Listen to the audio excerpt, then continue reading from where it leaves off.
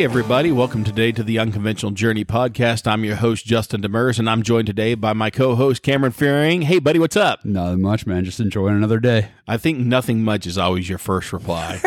Yeah, it sort of is, isn't it? Well, hey, guys, thanks for tuning in today. We have, want to just take a moment. We've had awesome response from everyone. A very huge thank you to the pastors that have been sharing our podcast. A lot of you have given us some really excellent feedback. We want to encourage you to continue to do that. Give us feedback. Let us know what you're loving. Guys, feel free to shoot us topics you want us to cover. Here on the Unconventional Journey podcast, we like to tackle tough subjects and things that people want to hear conversations about. So, yeah, please keep those coming. If you have not already, please hit the follow buttons on whatever you're listening to on, because that allows you to see the latest episodes come out. So enough of my snippet there of my promotion. We got a lot to talk about today. We're going to dive into a very fun topic, and that is the topic of money. So the question I'm asking today as we start out is, do we or I or any of you serve money, or does money allow you the ability to serve at a higher level? Yeah, that's a good question. I mean, we all have jobs, whether it's in ministry or it's in, the day-in-day work across whatever our jobs are. But how do we utilize money? Right. Well, we have to your point, we have to have money to survive, right? Yes. As long as I know and we still go to the grocery store, to Walmart, or the gas station, and they expect us to give them something. Well, so does the government, right? With our taxes and everything else that we have to pay, We're expected to produce a certain amount of money just to live, right? I think that's what we're getting at with our piece of the conversation there. Now, I've heard people, especially in church today, and people in our lives before, get all up in arms, say, "Oh, money's evil, money's evil, money's evil." It's wicked, and we shouldn't have anything to do with it. Well, that's really not true. When you look at money biblically, 1 Timothy 6:9-11 talks about particularly the love of money being the root of all evil. And that's the scripture they like to allude to. It doesn't say money is evil.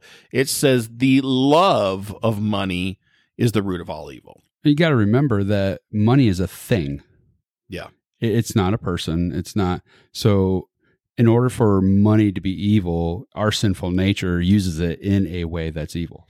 Yeah, we desire and long for it. It's a lust that we have at times for money, and the desire for more money, or the desire for more things which we purchase with money, and that will get us. That's what gets us into trouble, is when we decide that we want to take money that is a good tool and a good resource, and we want to set it on a shelf or make it a god in our life, and we bow down and worship it. Well, how many times do we buy those things? Do we really need them? And then how often do we have to go through our garage? And I sort of preached on this the last Sunday, is we've got to do a clean out. Now those things that we may have paid hundreds of dollars for is worth pennies, and we never got any use out of it. So how could we better use our money? Yeah, if you look around your home and look at the things that in the past you said, I absolutely need. I need it, and I need it, and I need it. And now it just sits on a shelf, or it's parked in a garage, or it's, tucked away in a secret place. We just got back from a cruise to Mexico, and me and my wife were reminiscing while we were walking on the cruise ship to, 10, 15 years ago. We got roped into a art auction on a cruise ship. And at that time, it felt like we had to have that art or that paintings. Yeah. We were living in the moment, and we were young, and they roped us in, and we bought 3 paintings. And here's the funny part. We really had forgotten about them till we were walking on this cruise ship in Mexico, and they were advertising the art auction, and my wife looks at me and says, "You know what? We still have those 3 paintings in our safe in an art roll, and we've never taken them out." I'm like, "You got to be kidding me. We still have those?" She's like, "Yeah." And, at the time when we were living in that moment, we thought we needed those. Here it is, 15, 20 years later. I don't know when that cruise was. We still have not even taken them out of the package. They're sitting in a safe in a art roll someplace. And I'm sitting here in shame just thinking about it, right? Oh, I bet. I mean, how many times do we buy stuff? We absolutely need it right then and there. Yep. You know, it could be a new deer blind. Are we using it? Don't eyeball me. I'm not eyeballing you. I did this. I bought a blind this year, and I mean, I used it maybe once or twice, maybe 3 times most, just because we didn't get out as much. But when you look at things and you think, oh, I need to have this, and then it goes right into your garage. It's just, it's a difficult thing to think about how much money and how better could that money be used if we think about it or even pray about it. I've heard some people say, you know, they let God guide all decisions, even small purchases. Is this something that I really need God? Yeah. As a pastor, when I start counseling people that have money trouble, this is a question that they haven't asked themselves. You know, we look at people in America today, and I don't have the stats. We're going to have a lot more conversations on money, but you know, down the road in future podcasts. But as we're dipping our toe in it today, if we were to look at the statistics about credit card debt in America, it's just it's astounding. It floors you when you look at these numbers, and the majority of that is people spending above their means, and then they look around like, why are we in the mess we're in? And you know, money leads to fights and marriages, and leads to people getting divorces. It leads to trouble with kids. It leads to addictions. There's so many things happen when the love of money replaces the love of God. And I mean, there'll be people who even have hidden credit cards from their spouses to hide their spending. And then again, just like anything, when it comes to light or truth comes, you have to deal with it. And how can you handle that if you're not truly walking with Christ? Yeah, when you look at the amount of people that are hiding things, it's astounding. People over and over again, things come out, and people are finding that they are way underwater, and then it comes to light, and it's just it wrecks. It's devastating what it does. Absolutely. I mean, we have joint accounts, the wife and I, and this is just sort of our thing. And so we try to make sure that we're upfront with everything. And I think, you know, so many people who have this, they have their own accounts. You know, it makes it so much more difficult to be upfront and talk about it because, well, this is my money. And when we come into a relationship, I'm not telling people how to handle their bank accounts and that, but I mean, you know, when you come together and we see this in the Bible, when you get married, you become one. Right. And if one person has a completely different idea how to spend money and you're in a different area, it's really hard for that relationship to work seamlessly. Right. And that's when people are on two separate pages and they're not in unity. And I've talked to many families. You mentioned briefly about having joint accounts. If you have joint accounts in a marriage and that's the only thing that both people see, then that saves that separation. And I know I can't tell you how astounding it is when I talk to people that have separate accounts. What amount of people that have separate accounts they have trouble in their marriage because it's always an argument about who's paying what or what's coming in or what's going out. Whereas if you have a joint account and you're together in your marriage with your money and you're in lockstep and you're in unison, then we find that it's a lot more settling. It's a lot more settling to have that peace of mind in your marriage. So yeah, absolutely. I mean, we've had joint accounts since we got together, and I mean, don't get me wrong. We have conversations about money, but it's all right there for you to see. Sure, it's very transparent. Jamie and I, we do the same thing. We will review, you know, our bills. We'll review what our savings are. We'll take a look at our money together, and it's transparent for both of us. But we don't worry about money. And I'm going to say this not braggingly, but you know, when we were younger, we struggled with money a lot. Yeah. I mean, we were in credit card debt. We had, we had everything financed. I mean, I remember even back when we were younger, we had our furniture financed. We had so many things financed. You know, it was like we had this bill, this bill, this bill, this bill, this bill. And to me now, and I've been, you know, we live a debt-free life, and we've been, you know, outside of our mortgage. We have a mortgage on our home where we live, but you know, outside of that, we live completely debt-free. You know, and you know, when you look at what money did to us when we were younger, we had a lot of conversations that were painful and hurtful even at times when we were younger and we struggled with money. Whereas now, very seldom is money even a conversation where we're stressed or frustrated, but we made a decision when we were younger to take and get out of debt. That's I think a key step for most people. Well, number one, if you're younger and you're listening to this, don't get in debt. Live where your means are at. You Absolutely. know. Now I get if you got to do a big purchase like a mortgage of a home, you may have to take a loan on that, Or a car. or a car. But be smart with that Yeah, too, right? absolutely. If you could save up and purchase that outright, that's ideal. But even then, we know we probably have to have transportation to get back and forth to work.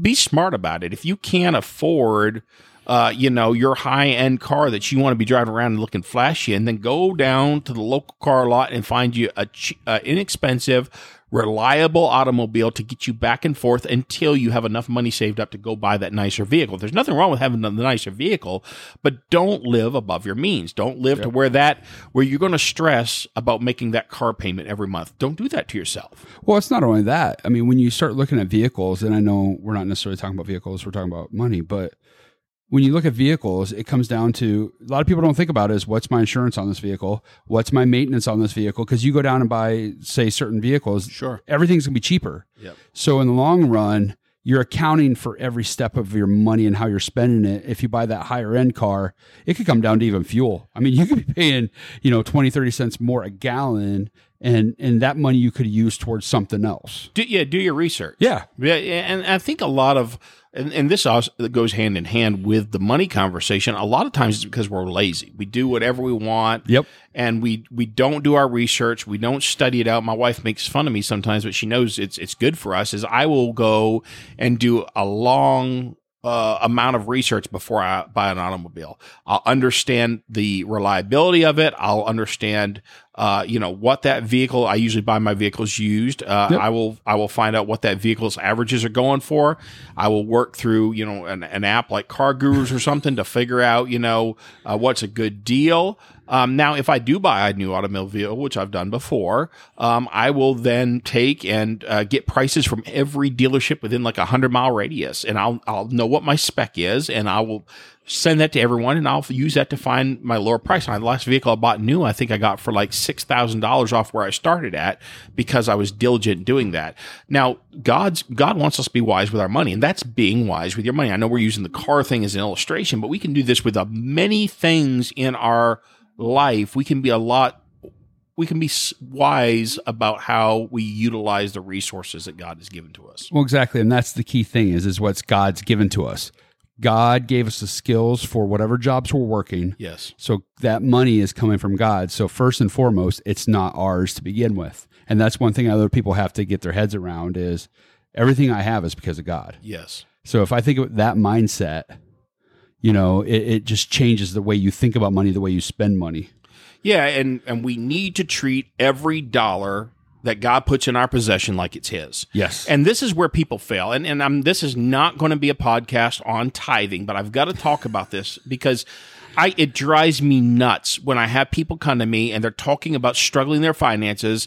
And as a pastor, sometimes I may know if they tithe or not, or if I'll just ask them point blank, what are you giving to God? Are you giving as the biblical principle shows? Are you giving your first fruits? Yes. We don't have maybe necessarily a garden or even animals we're butchering or whatever, where we can bring the first fruits and offerings to the house of God. But our first fruits is that cream off the top Yep. of our paychecks, that 10% of our income that we are giving. So if you got a mystery on why you're struggling financially, but you are not giving your first fruits to God, then you're messed up. Yeah, you've shared that testimony. You've had that testimony with me about a process that you went through to get there, and now what you didn't understand, God's just made awesome, right? Oh, absolutely. I mean, we struggled for a while. I mean, we would give at the beginning of every paycheck, but it was nowhere near the 10%. Mm-hmm. And I had a friend tell me, you just have to get to that 10%. In order for God to really work, you've truly got to be given that 10%. And ever since we got there, I was like, well, I can't figure out how I'm going to make this, tithing payment and be able to pay my bills. And every time I did, I was able to. And even now, we do the tithing and the 10%, but even given extra when it comes to, missions and things like that. Sure. God will continue to bless if you continue to serve and be faithful. And again, going back to what you were saying about people, they can't understand money. It's not ours to understand. It's God math. Yes. And when you try to understand God math, it'll never happen. Right. And here's the deal. When you really learn that those resources are God's, he just keeps pouring more and more and more in. Absolutely. And, my story, and I'll share this when we do a tithe one, but, I will give you just a snippet for the listeners today. I will take, and we now give 20% of our income, and I want to, by the time I retire, give 90% of my income and live off 10%. And I'm not saying that braggingly, but I'm saying that because the more I give to God, the more I show him that it's his money and not my money. He just continues to bless me with more resources. It's like the illustration with the men with the talents, right? Mm-hmm. If you use your talent, God's going to bless it. If you hide your talent or you bury your talent and you bury your treasure and you don't utilize it for God, then he's not going to bless you with it. Matter of fact, he's going to probably be angry and upset that you did such a thing. So we have to understand that God wants us to use what he's given to us for his glory. So the question is, do we use it for our glory or do we use it for his glory? And if we start checking ourselves, we'll see by looking around our home, looking around at our possessions, how we're using our money. Well, absolutely. I mean, Lisa and I were looking at it the other day, and we're thinking more minimalistic now, right? We're not looking at, how do we keep up with the Joneses? Ever since we came back to Christ, our mindsets have completely changed to where when I spend money on things, I'm not giving myself the availability to serve maybe in a place where I want to serve, like a missions trip or something else, because I've spent that money on something that just sits in the house. Yeah, and I think as we grow in God and we grow in money, we'll realize that we don't need all that stuff. That stuff doesn't bring us any happiness. That stuff doesn't bring any value to us. Return's void. The return is void. And where we could take, and I used the illustration of missions a while ago, where we can take maybe that, $500 we were going to spend on whatever our frivolous thing is. I don't know what it is. We'll say a new grill for outside. We all like to cook on grills as guys. We're going to spend it on a new grill while we still actually have a good one in the garage that we can still use, right? But we could instead take that $500 and build a well in a foreign country where we can see the result of somebody being able to drink fresh water and get life every day. Well, and one of the challenges is we don't see those people every day. Right. We don't see that heartache. We don't see that pain. So we think, let's just do what we want with it. Now, if you put somebody like that in your face, you're usually more willing to use that money. So just having the mindset that God has on people hurting, people struggling, and how much more do you really need? How it's selfish versus selfless. Yeah. It makes us check ourselves. Are we really being wise with our money or not? Yeah. Are we really looking at our finances and looking at what God has blessed us with, and we're treating it with wisdom and not. I get so sad and heartbroken when I see people struggle, and I want to just sit with them and say, hey, and I will sit with you. If you guys are listening, you want help, I'll be happy to sit with you. I'm not saying I'm a money expert, but I do know that the blessings of the Lord are great, and it just starts first by treating that money like it's his, because it is his. He owns everything, and we might think we own it. He's just giving us resources to utilize. And a good friend of mine, he used to say, he would go into the world every day to work his job to extract money from the devil's system to put it to use for God's glory. And man, that just sticks with me. Get out there, understand that you have to go out into the world and you have to earn a living, because that's what we have to do. But with that being said, we need to utilize those resources for the glory of God. So, are we buying what we actually need, or are we buying, that's the question I think each of us have to ask. What are we buying? What are we spending our money on? Are you impulse buying? Tell you a way to correct some of this. Jamie and I, a lot of we go on date nights on Sunday nights, and a lot of times that ends up being grocery shopping. Yeah. I noticed that when I go with her, and I'm talking about me right now, when I go with her, and we go grocery shopping, the grocery bill is usually higher because I'm an impulse buyer in the food section at the grocery store, right? Oh, that looks good, throw it in the cart. That looks good, throw it in the cart. And Jamie told me one time, she's like, we could really live a lot lower than what we currently do if we weren't so, and she wasn't pointing at me. We all deal with this in our household. Yep. If we didn't just randomly get whatever we wanted, no matter what. We've been spoiled, So one way, and again, this is what Lisa and I started doing, because obviously with the surge in prices and everything, is we meal plan. Yes. And we just go online and order what we need on the meal plan and everything. And we've noticed that we're spending a lot less money, even though with inflation the way it is, we're still not seeing our bills as high as they could be, because we're being thoughtful and we're walking through what we're spending. Absolutely. And that's the thing. If you will be intentional with what you're spending, if you'll be intentional with the amount of money that is going in and going out, and you make a plan, to your point, you're using the illustration of food, but you make a meal plan and say, I'm going to spend, an X amount of dollars on dinner this week or whatever it is. Breakfast, lunch, and dinner, and then you spell out your menu, then you're good. I'll give you an illustration too. I was looking at the price of beef the other day in the store, and as you know, and I think you do the same thing. I buy a whole cow every year from a local farmer, and when I look at the price per pound that I pay him versus the price of what you are paying in the grocery store, I'm talking triple, 4 or 5 times in some cases, depending on the cut. Yep. And that's it, the cut. Absolutely. From what I'm paying for my whole cow per pound, and it's when I think about that, but when people live in paycheck to paycheck, they can't afford to go buy a cow. They can't do that. But what you have to do is you have to get, I couldn't do that 10, 20 years ago, but I finally got to a place to where I got out of debt.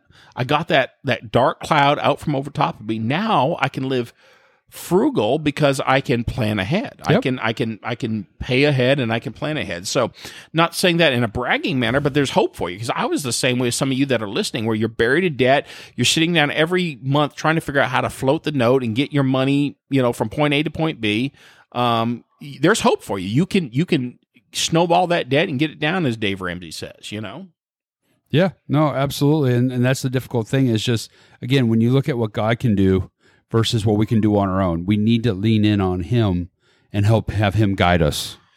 Yeah, we need to learn that what He has given to us, we must use for Him, or we'll lose it. And we got to find ourselves giving Him glory in our finances if we want to stop struggling and getting by. So there's going to be a lot more podcasts to follow on the topic of money. I just want to kind of break the ground with this conversation, because so many of you out there today are struggling with your finances, and I want to tell you first, there is hope, okay? We're here as a resource. We would love to sit with you, talk with you, help you. But I can tell you this, if you're listening to this and you're wondering, what is the first step I need to do to get out of this mess I'm in, put God first in your finances. Hands down. If you do that, it'll all work out. So, wrapping this thing up today, Cam, what's on your mind? Anything else, buddy? No, that sums it up pretty well. I mean, put God first and everything, things go better. Absolutely. So, hey, guys, thanks for listening today. We'd love to hear your comments and feedback on this. Feel free to share with us. We hope to talk to you soon. Until then, God bless you, and we'll see you next time on the Unconventional Journey podcast.